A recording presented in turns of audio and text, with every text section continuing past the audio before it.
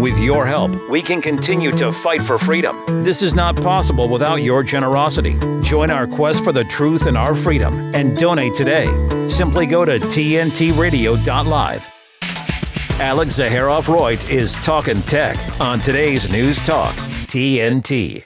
Well, thank you for joining me for the second Talking Tech with Alex Zaharov-Reutt program on TNT Radio. I've been with Chris Smith now since March of 2023, and I'm really pleased to have my own show on the network. It's wonderful for you to be able to, thank you for joining me. And I've got a couple of great guests today, Dr. Brett Levy and Dr. Nataliya Ilyushina. I'll be introducing them a little bit later on. Now, news this week is that we have new updates for the iPhone, for the iPad, for the Mac, and for Apple Watch. And the most important thing for the iPhone is that they have this new stolen device protection. Now, in the past, if somebody was able to look at your code as you were typing it into your phone at a bar and you were perhaps a little bit inebriated, or, other people were distracting you, and your phone was able to be stolen by the person who was looking at your code, they could then disappear and they could reset your Apple ID passcode simply by knowing your 4 or 6-digit code. Now, of course, if you had a more complicated code that had numbers and letters and special characters, well, that's more difficult for people to remember. But most people don't do that. They use a 4 or 6-digit code. So there is now a new thing called stolen device protection, which makes it much harder for somebody to just steal your phone after they have seen your ID, your 4-digit code, and then typed it in. And so you've got to go into the settings under Touch ID or Face ID and then turn stolen device protection on. Now, unfortunately, this update is not as yet available for the iPad, even though a lot of the articles on the internet said that iPadOS 17.3 had this update as well. I'm sure Apple will launch this update for the iPad in the future, maybe with iOS 18. They normally wait for some reason to give iPads the updates they give to iPhones first.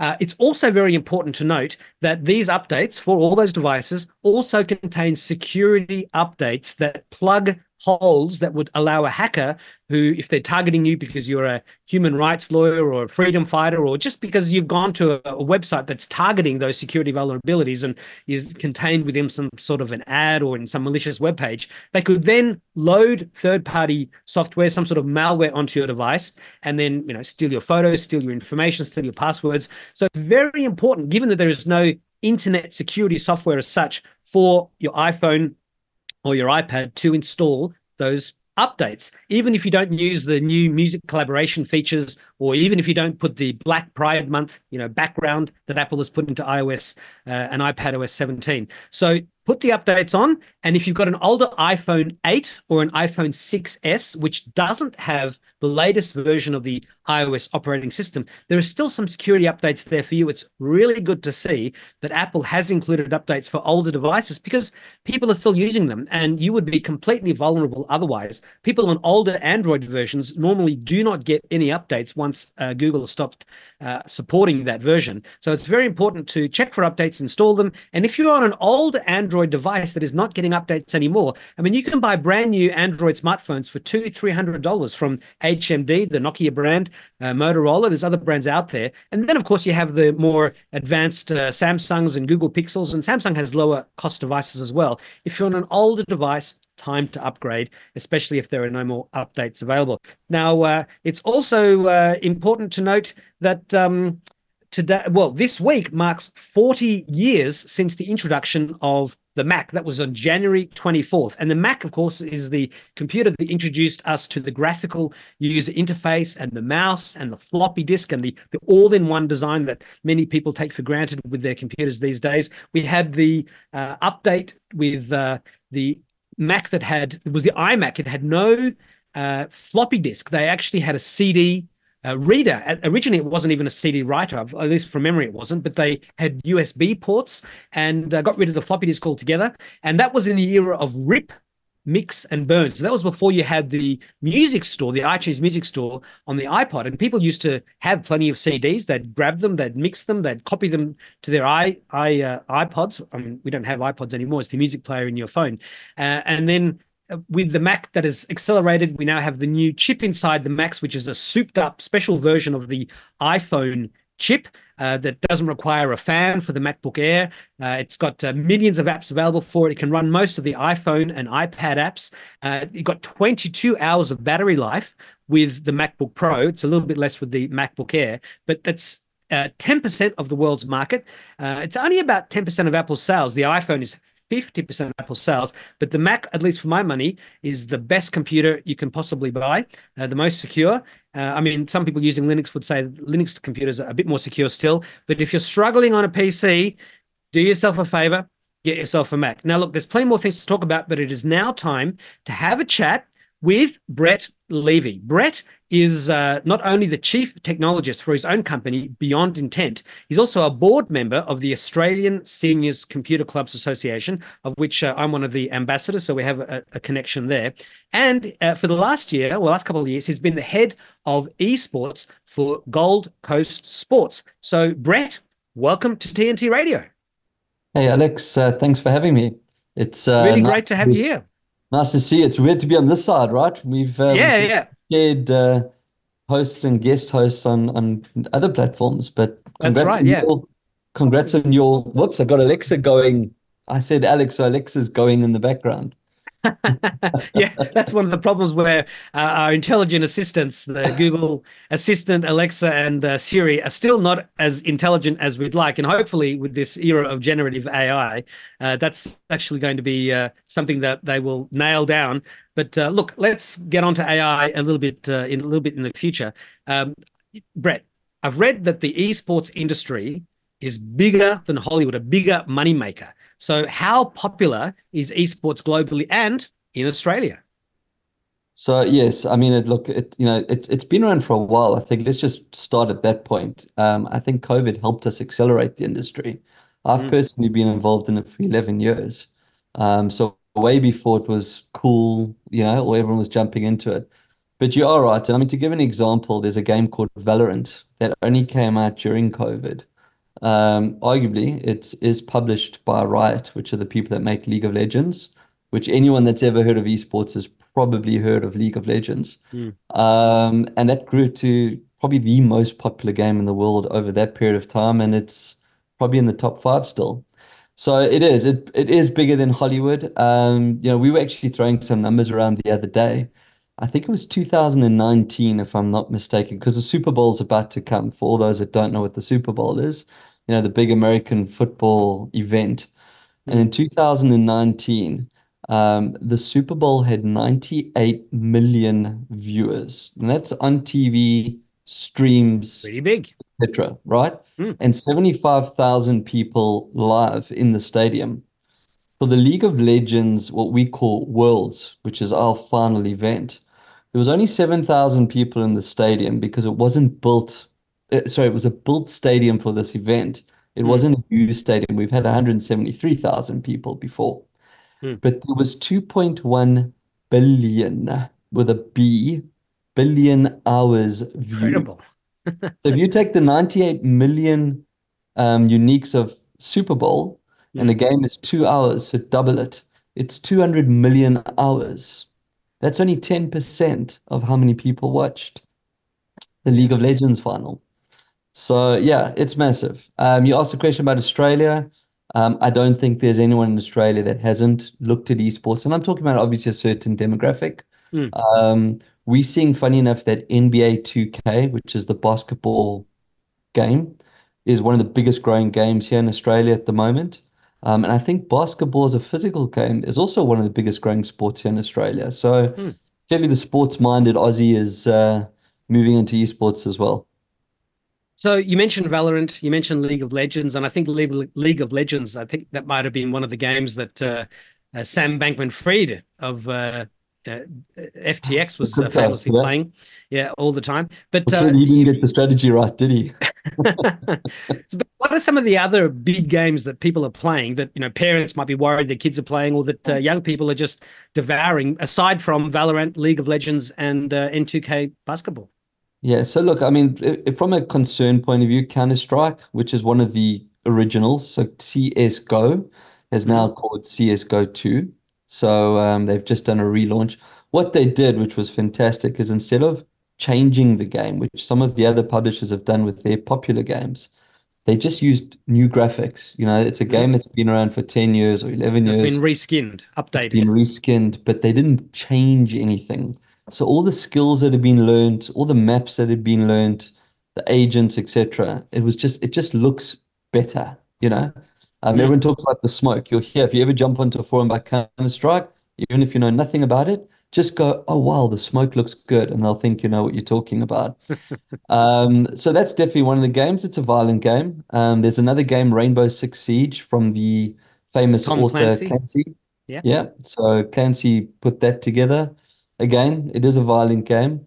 However, then, that might be the games that parents are worried about. Yeah. I can talk about that at another time and my views on that. But you get a game like Rocket League, which is a hybrid of soccer and cars. So you play as a car inside Hmm. this big dome, and you got to hit this really big ball into a goal. That's the premise of the game. And you can play one versus one, or two versus two, or up to four. So three versus three, four versus four. It's a massive game. It's a huge game, and that's what's nice about the game is it's safe.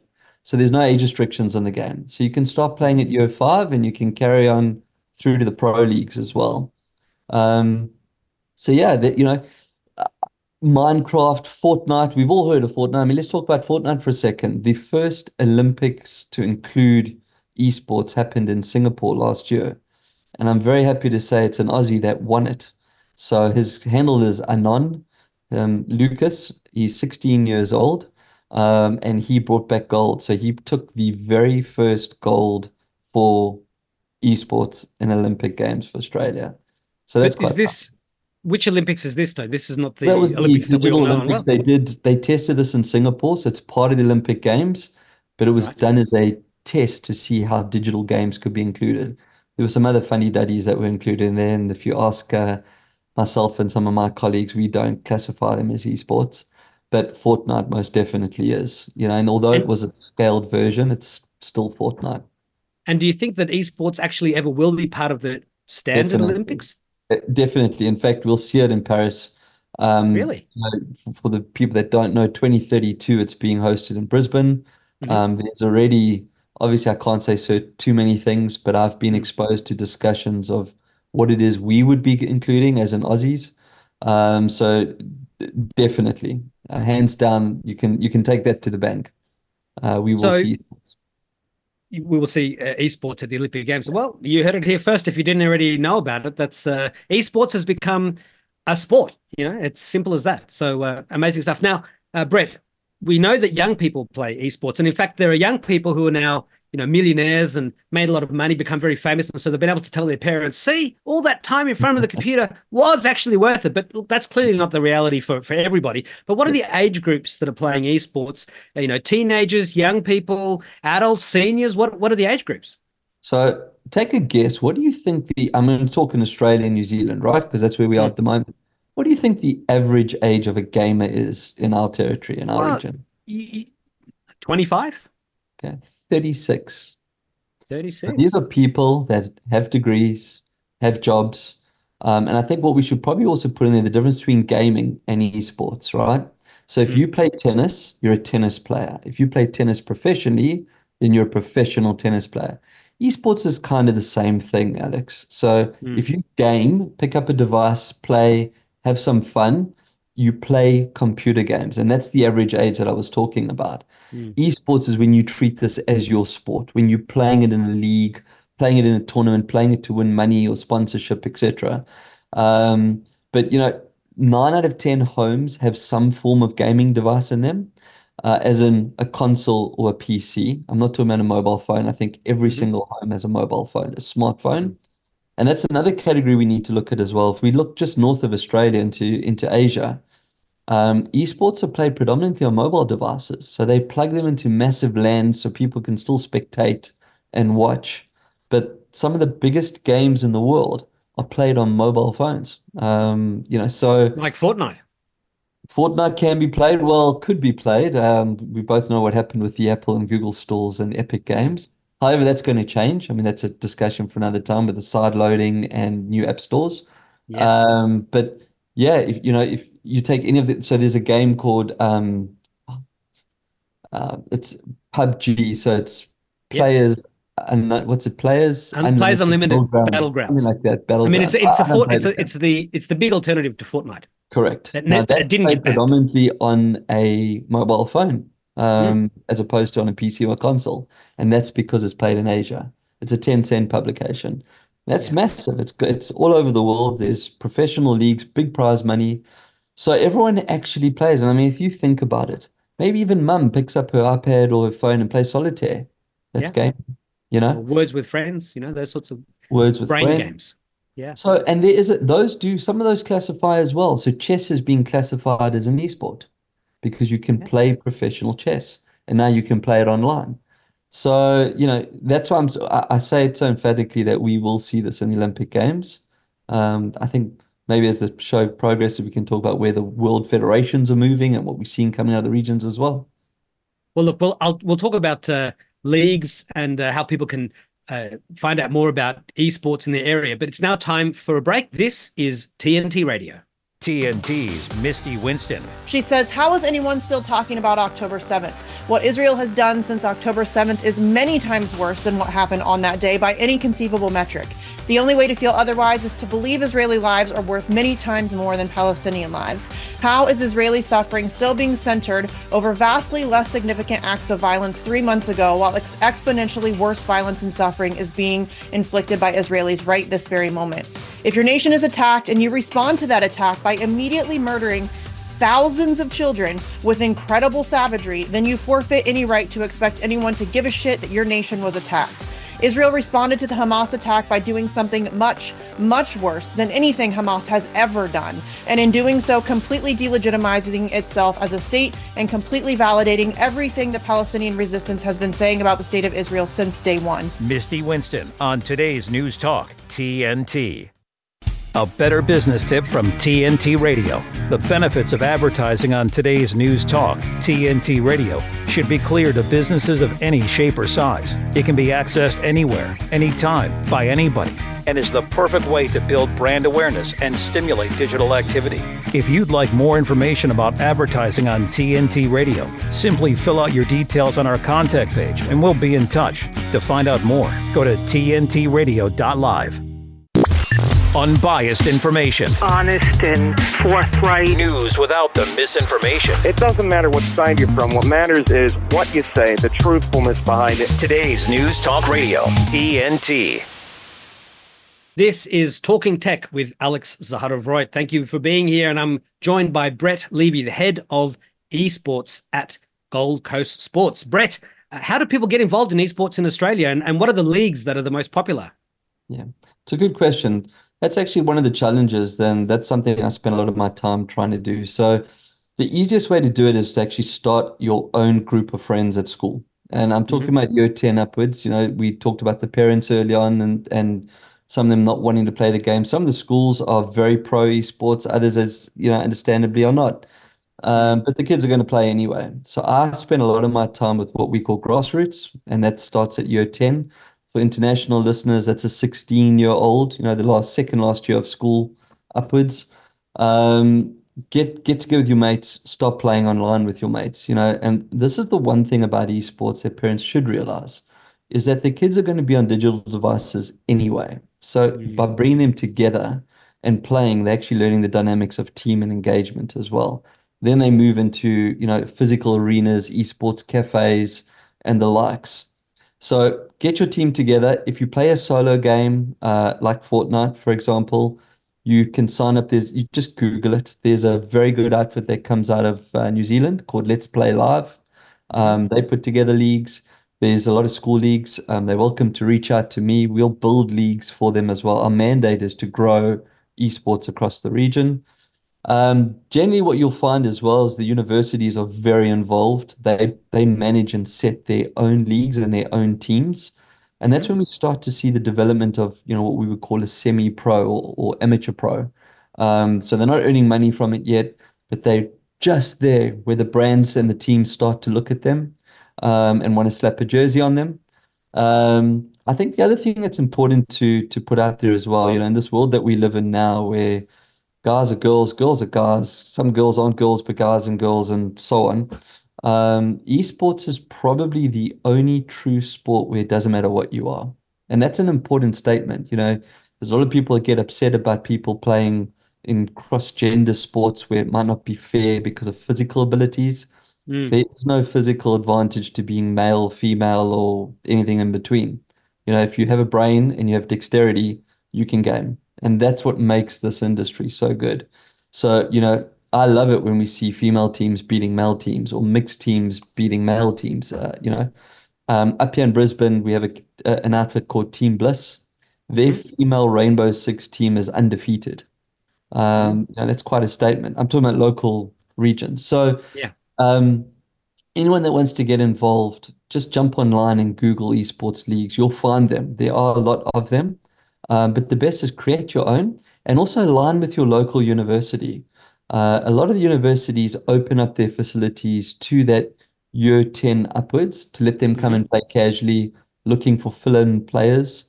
Up here, we run some after school activity leagues and nighttime leagues as well. So there's definitely a way to find it if that's what you want to get into.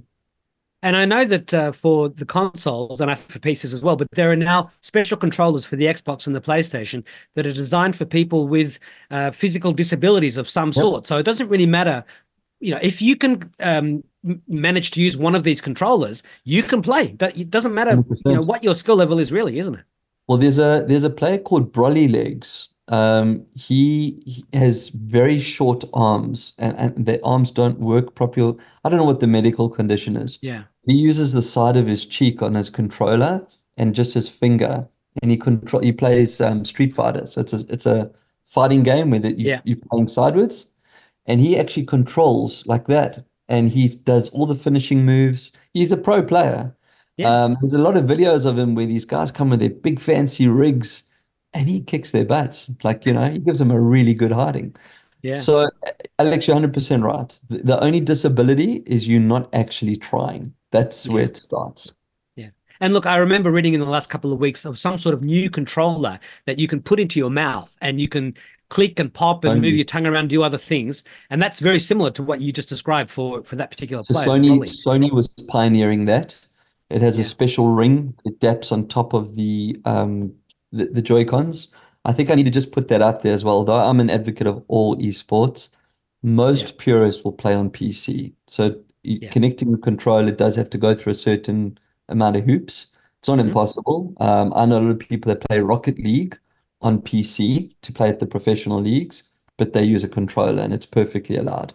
But I think what you're talking about was Sony. They pioneered that whole inclusive, controller. Well, there was something in the last couple of weeks. I have to look for it, but it was some sort of new controller that you could put into your mouth, and so it was for people who had locked-in syndrome, but they could still move their head, still move their tongue, and they could then, participate in the digital world more than ever before, and more than just by looking with their eyes and looking at things and blinking. They could actually use their mouth for certain things. Now, that sort of the mouth, the face, that brings me to the headsets, the VR headsets. Are people using MetaQuest Pros and the Sony PlayStation VR? And what do you think about Apple Vision Pro and that device's gaming potential?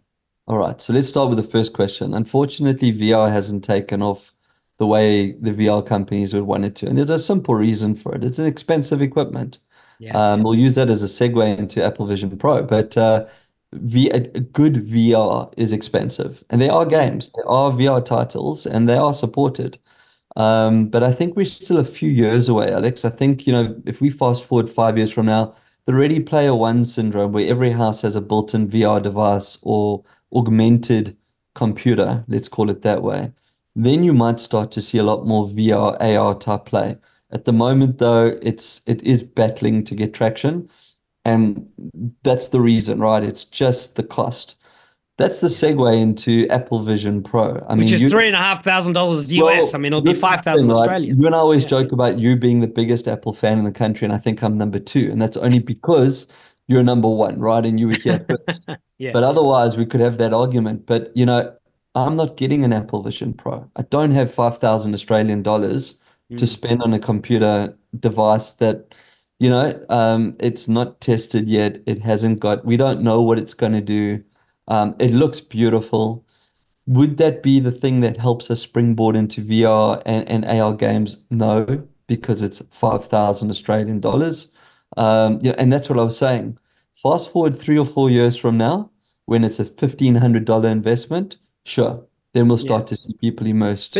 But you say that, but people spending $5,000 on a gaming PC is absolutely within the realm of people's possibility. And with Vision Pro, I mean, you'll be able to buy one from your phone company and pay it off over 2 or 3 years. So I don't think it's as out I of reach agree. as Yes, potentially you're I suggesting, but it agree. is expensive. There's no question I about agree. that.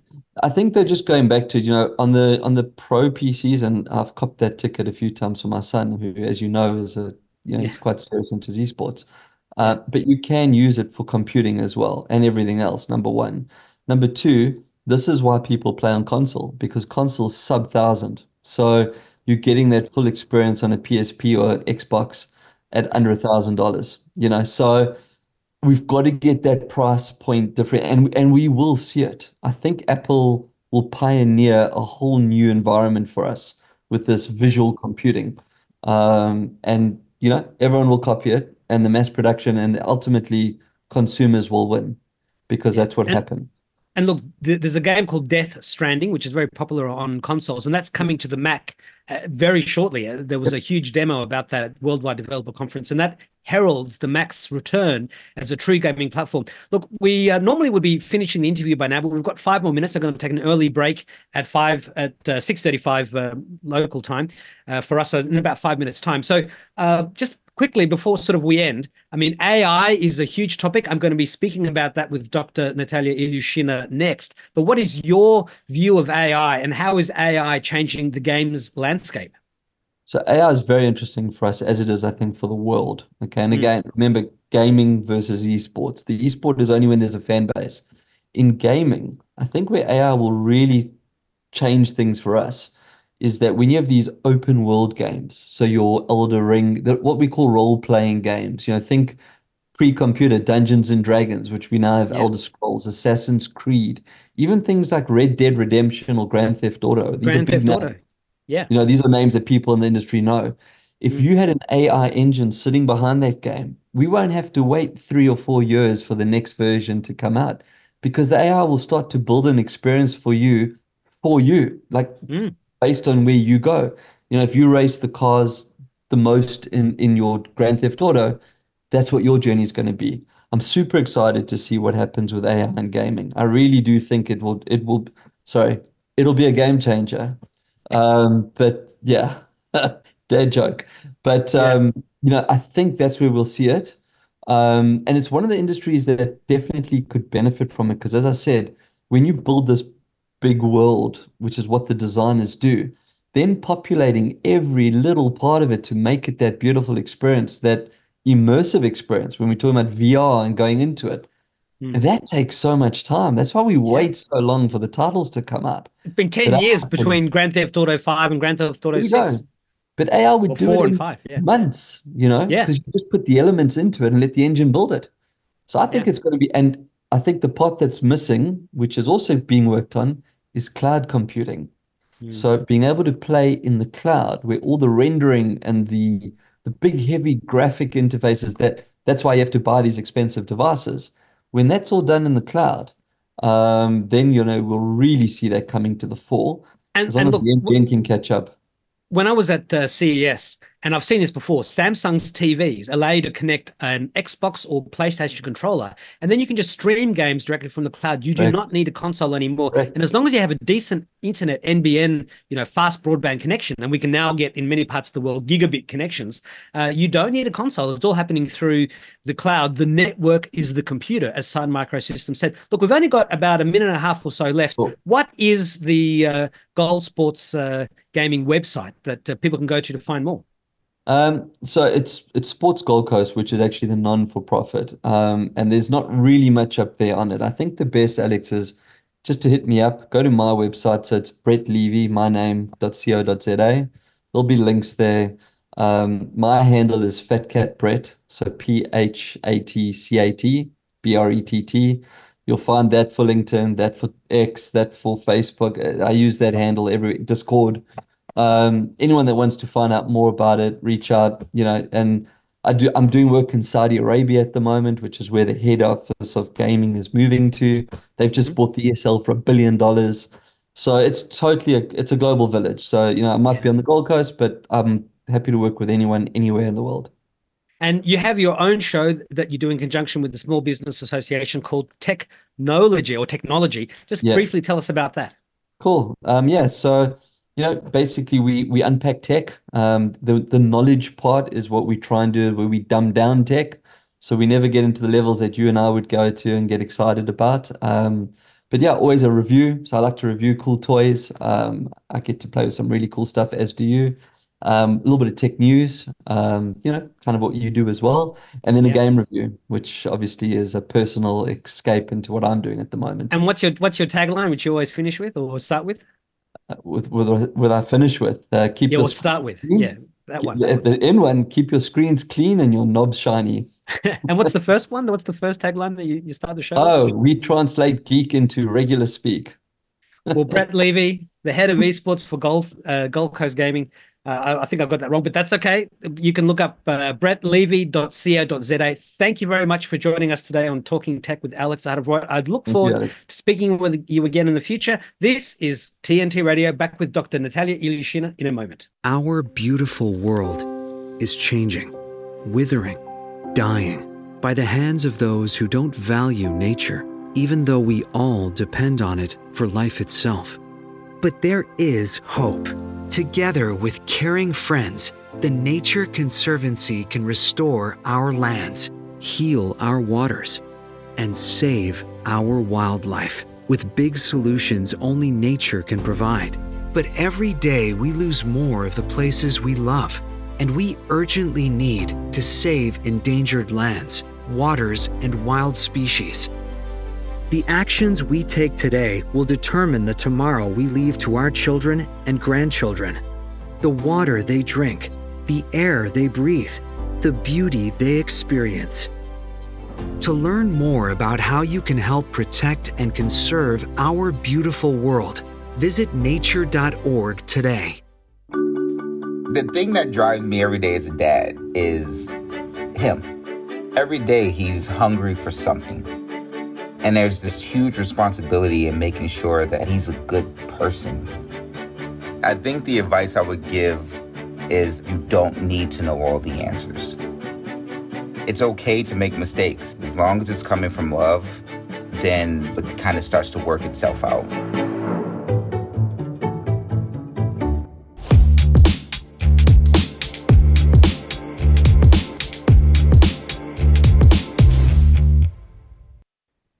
This is Talking Tech with Alex Zaharov-Reutt on today's News Talk, TNT. Thank you so much for joining us here on TNTRadio.live, your 24/7 news source. Now, I have with me Dr. Nataliya Ilyushina, and according to Grok from X, she's a prominent researcher in the field of economics with a particular focus on the digital economy, AI, and automated decision-making. She holds PhDs and Masters of Economics and more. But look, let's just get straight to it. Dr. Ilyushina and Nataliya, welcome to Talking Tech with Alex Zaharov-Reutt. Thanks for having me. Now, late last year, you wrote about Elon Musk's AI chatbot called Grok, which we just mentioned, which has made a big name for itself in seeming to be as good as ChatGPT, but with a fun and rebellious streak. It was based on the computer inside of Hitchhiker's Guide to the Galaxy, that particular book. And this rebellious streak is something that's part of its programming. So what else is different about Grok besides the fact that Elon Musk is the brains behind it?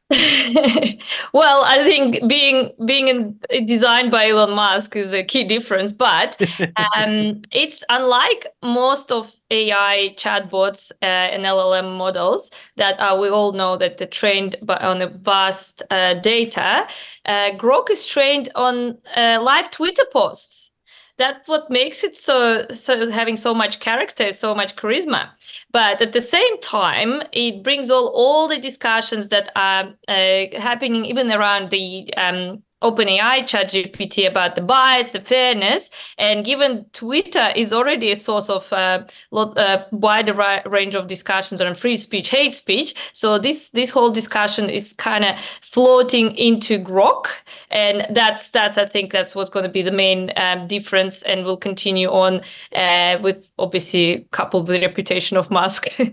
Yeah. Now, when do you think Grok will be open to everybody? I mean, at the moment, you need to be a Premium Plus subscriber to use it. So it's not very widely used yet. There's no free version as yet. I'm actually quite jealous that you have an access, and I've been browsing through the posts. People make screenshots of it. I'm surprised it's not out there yet, given Elon Musk's philosophy of free speech, free access, and how most of his products are quite aimed to a broader range of people, because it's obviously what we understand. Grok is part of Elon Musk's overall philosophy. Think about it, the portfolio of tech companies that they have, the Tesla, the SpaceX, Twitter. So he jumps on the tech that actually leads to some sort of power. So if I was Elon Musk, I would have gave people more broader access sooner. Having said that, my understanding, the main constraint is that the system just cannot handle the amount of users, because you might have noticed even ChatGPT sometimes slows down or says it needs time until it can handle the queries. Yeah. And look, Elon Musk has been losing advertisers, and so he obviously wants as much revenue as possible. And you need to be a Premium Plus subscriber. So that's about double the cost of the regular blue tick. Now, I've chosen to pay that so I could play with Grok, and it's good to be able to see the differences between Grok and ChatGPT and Copilot from Microsoft and B.O.D and things like Perplexity AI. But look, speaking about the whole free speech side of things, I mean, you were also, and you know, responsible AI, you were also recently a contributor to the Australian government's investigation into responsible AI regulation, their bill. So can you please tell us about your involvement? Because that's such an important part. Regulation is being spoken about everywhere. I'm not really for regulation, but what did you say in this particular investigation?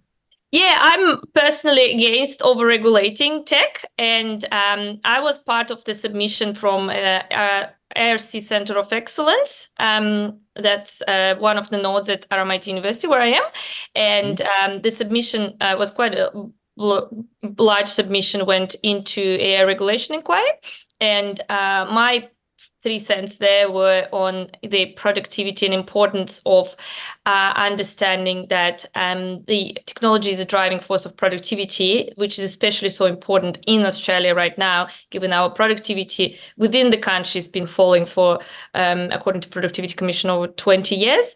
And we are on a global scale as well, not the most productive country in the OECD. So yeah, that's what was my contribution, and it did seem like it resonated in the report that was issued by Ed Husick last week. Having said that, I'm not quite satisfied with the progress of AI regulation inquiry overall. Well, you know, we've got a lot of AI regulation in Europe. I mean, what's your view on the moves by the UK government, the EU, what's happening in America? I mean, where should the regulation, where should it go? What should be happening? What's your view on that particular global topic? The EU regulation inquiry is the regulation bill, better say, that's already in a draft version. So far, is the most progressive one in the world, and it has 3 stages of risks. 3 types of risks, and say high risk, they suggest to not to regulate as much as possible, which we're talking about the vulnerable stakeholders like children and vulnerable groups involved, and things like face recognition or very personal data tracking. And that's sensible, as opposed to potentially banning it outright, because the discussions I'm gathering that's happening in Australia are very anti-regulation. And I'm worried because the prosperity of our country can play against us, in terms of we can afford not to adopt technology, and that will, in the short run, will feel like safety. And in the long run, it can actually backfire and make us be seen as a country that's not developing its critical infrastructure at all.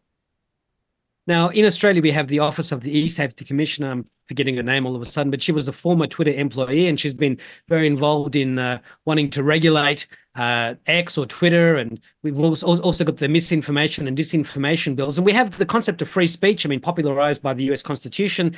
In the US, the government has to abide by free speech, but for some strange reason, corporations and companies can't. And of course, that's led to the huge schism where corporations have been censoring people. And we had the whole kerfuffle where Twitter was censoring many people. And of course, Elon Musk had to come along and claim to be offering free speech, even though there still seems to be a lot of censorship on Twitter. I was critical of Nikki Haley in the US because I think she's wasting her time fighting against Trump. And I said very simply, I thought she was scum. That was just, I've seen far worse said on X about all sorts of other people. And I got a message from X saying, "Oh, we've reduced the reach of your post because we didn't like it." And I fired off a tweet to post to Elon Musk saying, what is going on here? What are your views about how free speech is being regulated? What do you think about how Elon Musk is handling it? What are your views? Well, in my view, and I'm totally pro free speech, and I think that's a driving vehicle of democracy and free market economy. And even with all the regulation, all the moderation there, Twitter so far is the biggest vehicle of free speech. So if anything, even with all the criticism and all the moderation, Musk definitely made a huge step forward in terms of making Twitter free speech when he acquired it. Twitter's been criticized for being a hate speech for quite a while.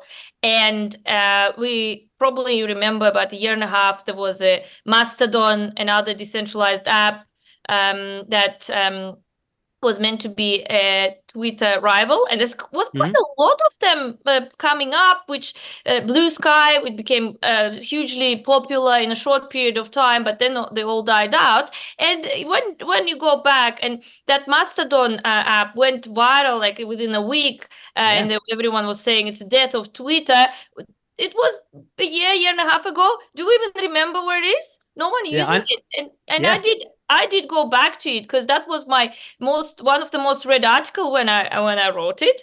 Because obviously I'm like, what's on earth happened to this whole hype? And the feedback of people who did go migrate on Mastodon from Twitter, they just said it became too stuffy because the moderation was so detailed and so deep strict, that people just were ending up talking just in groups of two.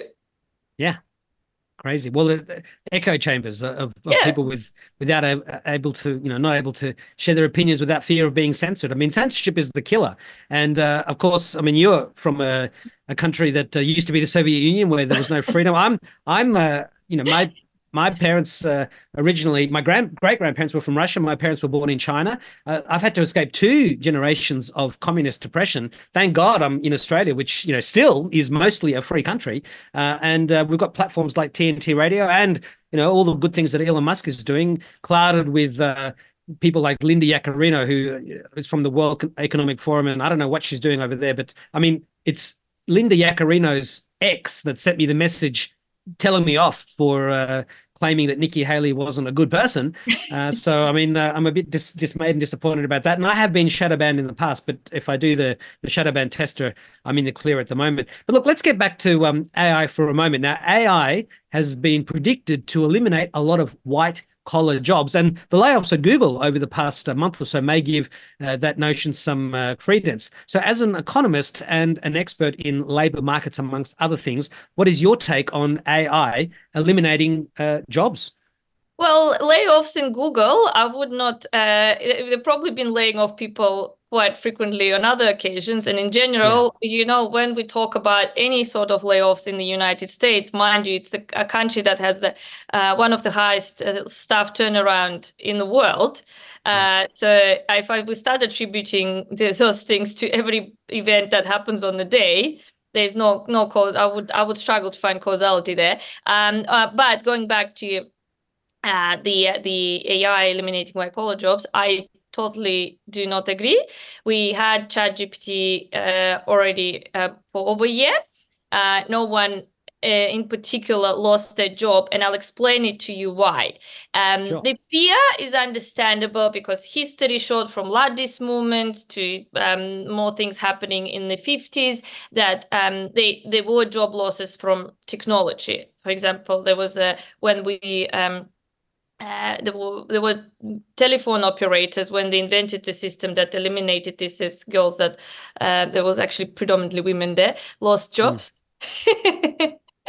Yeah, all the switches, exactly. Switching all the different cables. But Yeah, see, that got all automated. that switching. Notice now that was one function. So Yeah. before, back in the days, employee was corresponding to one function, maximum two.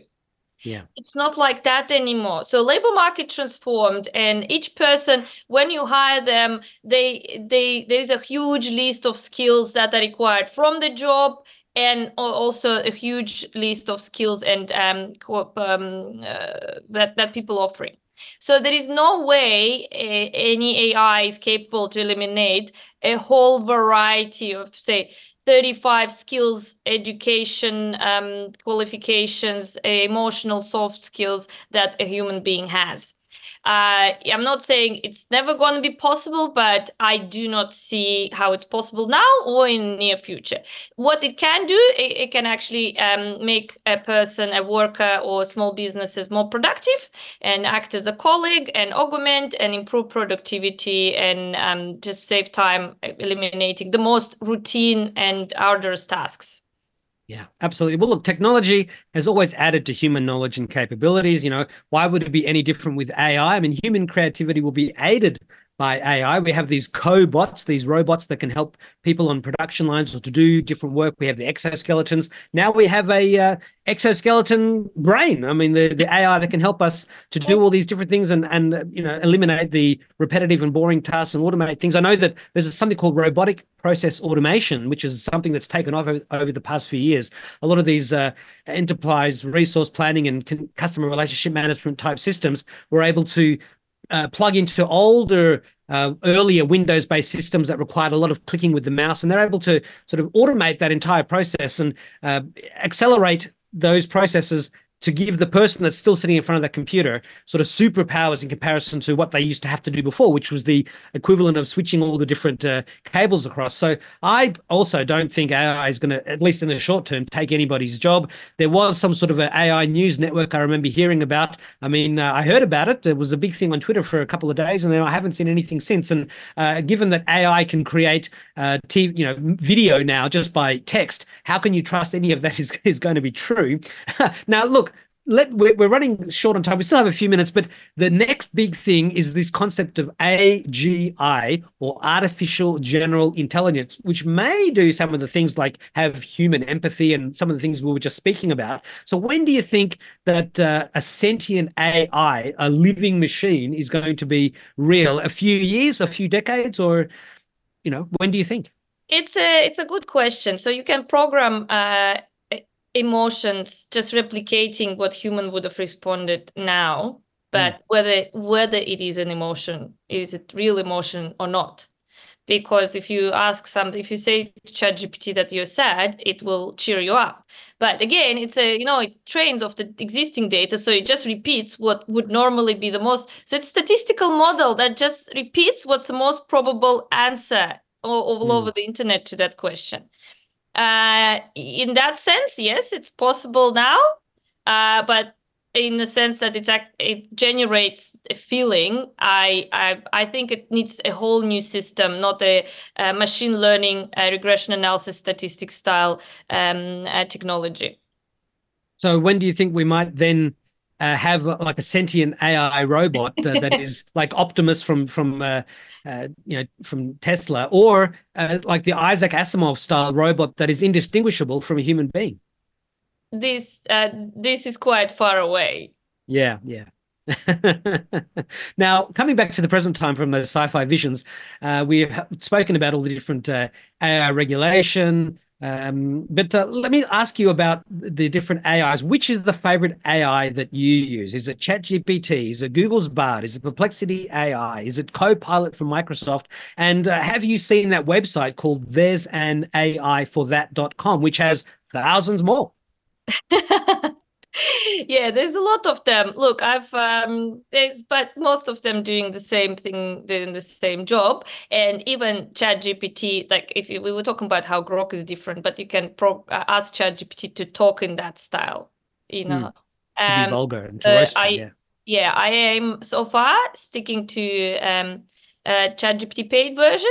That's most frequently used. I use Copy AI sometimes, because ChatGPT started feeling like when you do the text, it starts being progressively more obvious that it's written by ChatGPT. So I want to avoid that when I edit my writing. So what was that program, the other GPT that you use? Copy AI.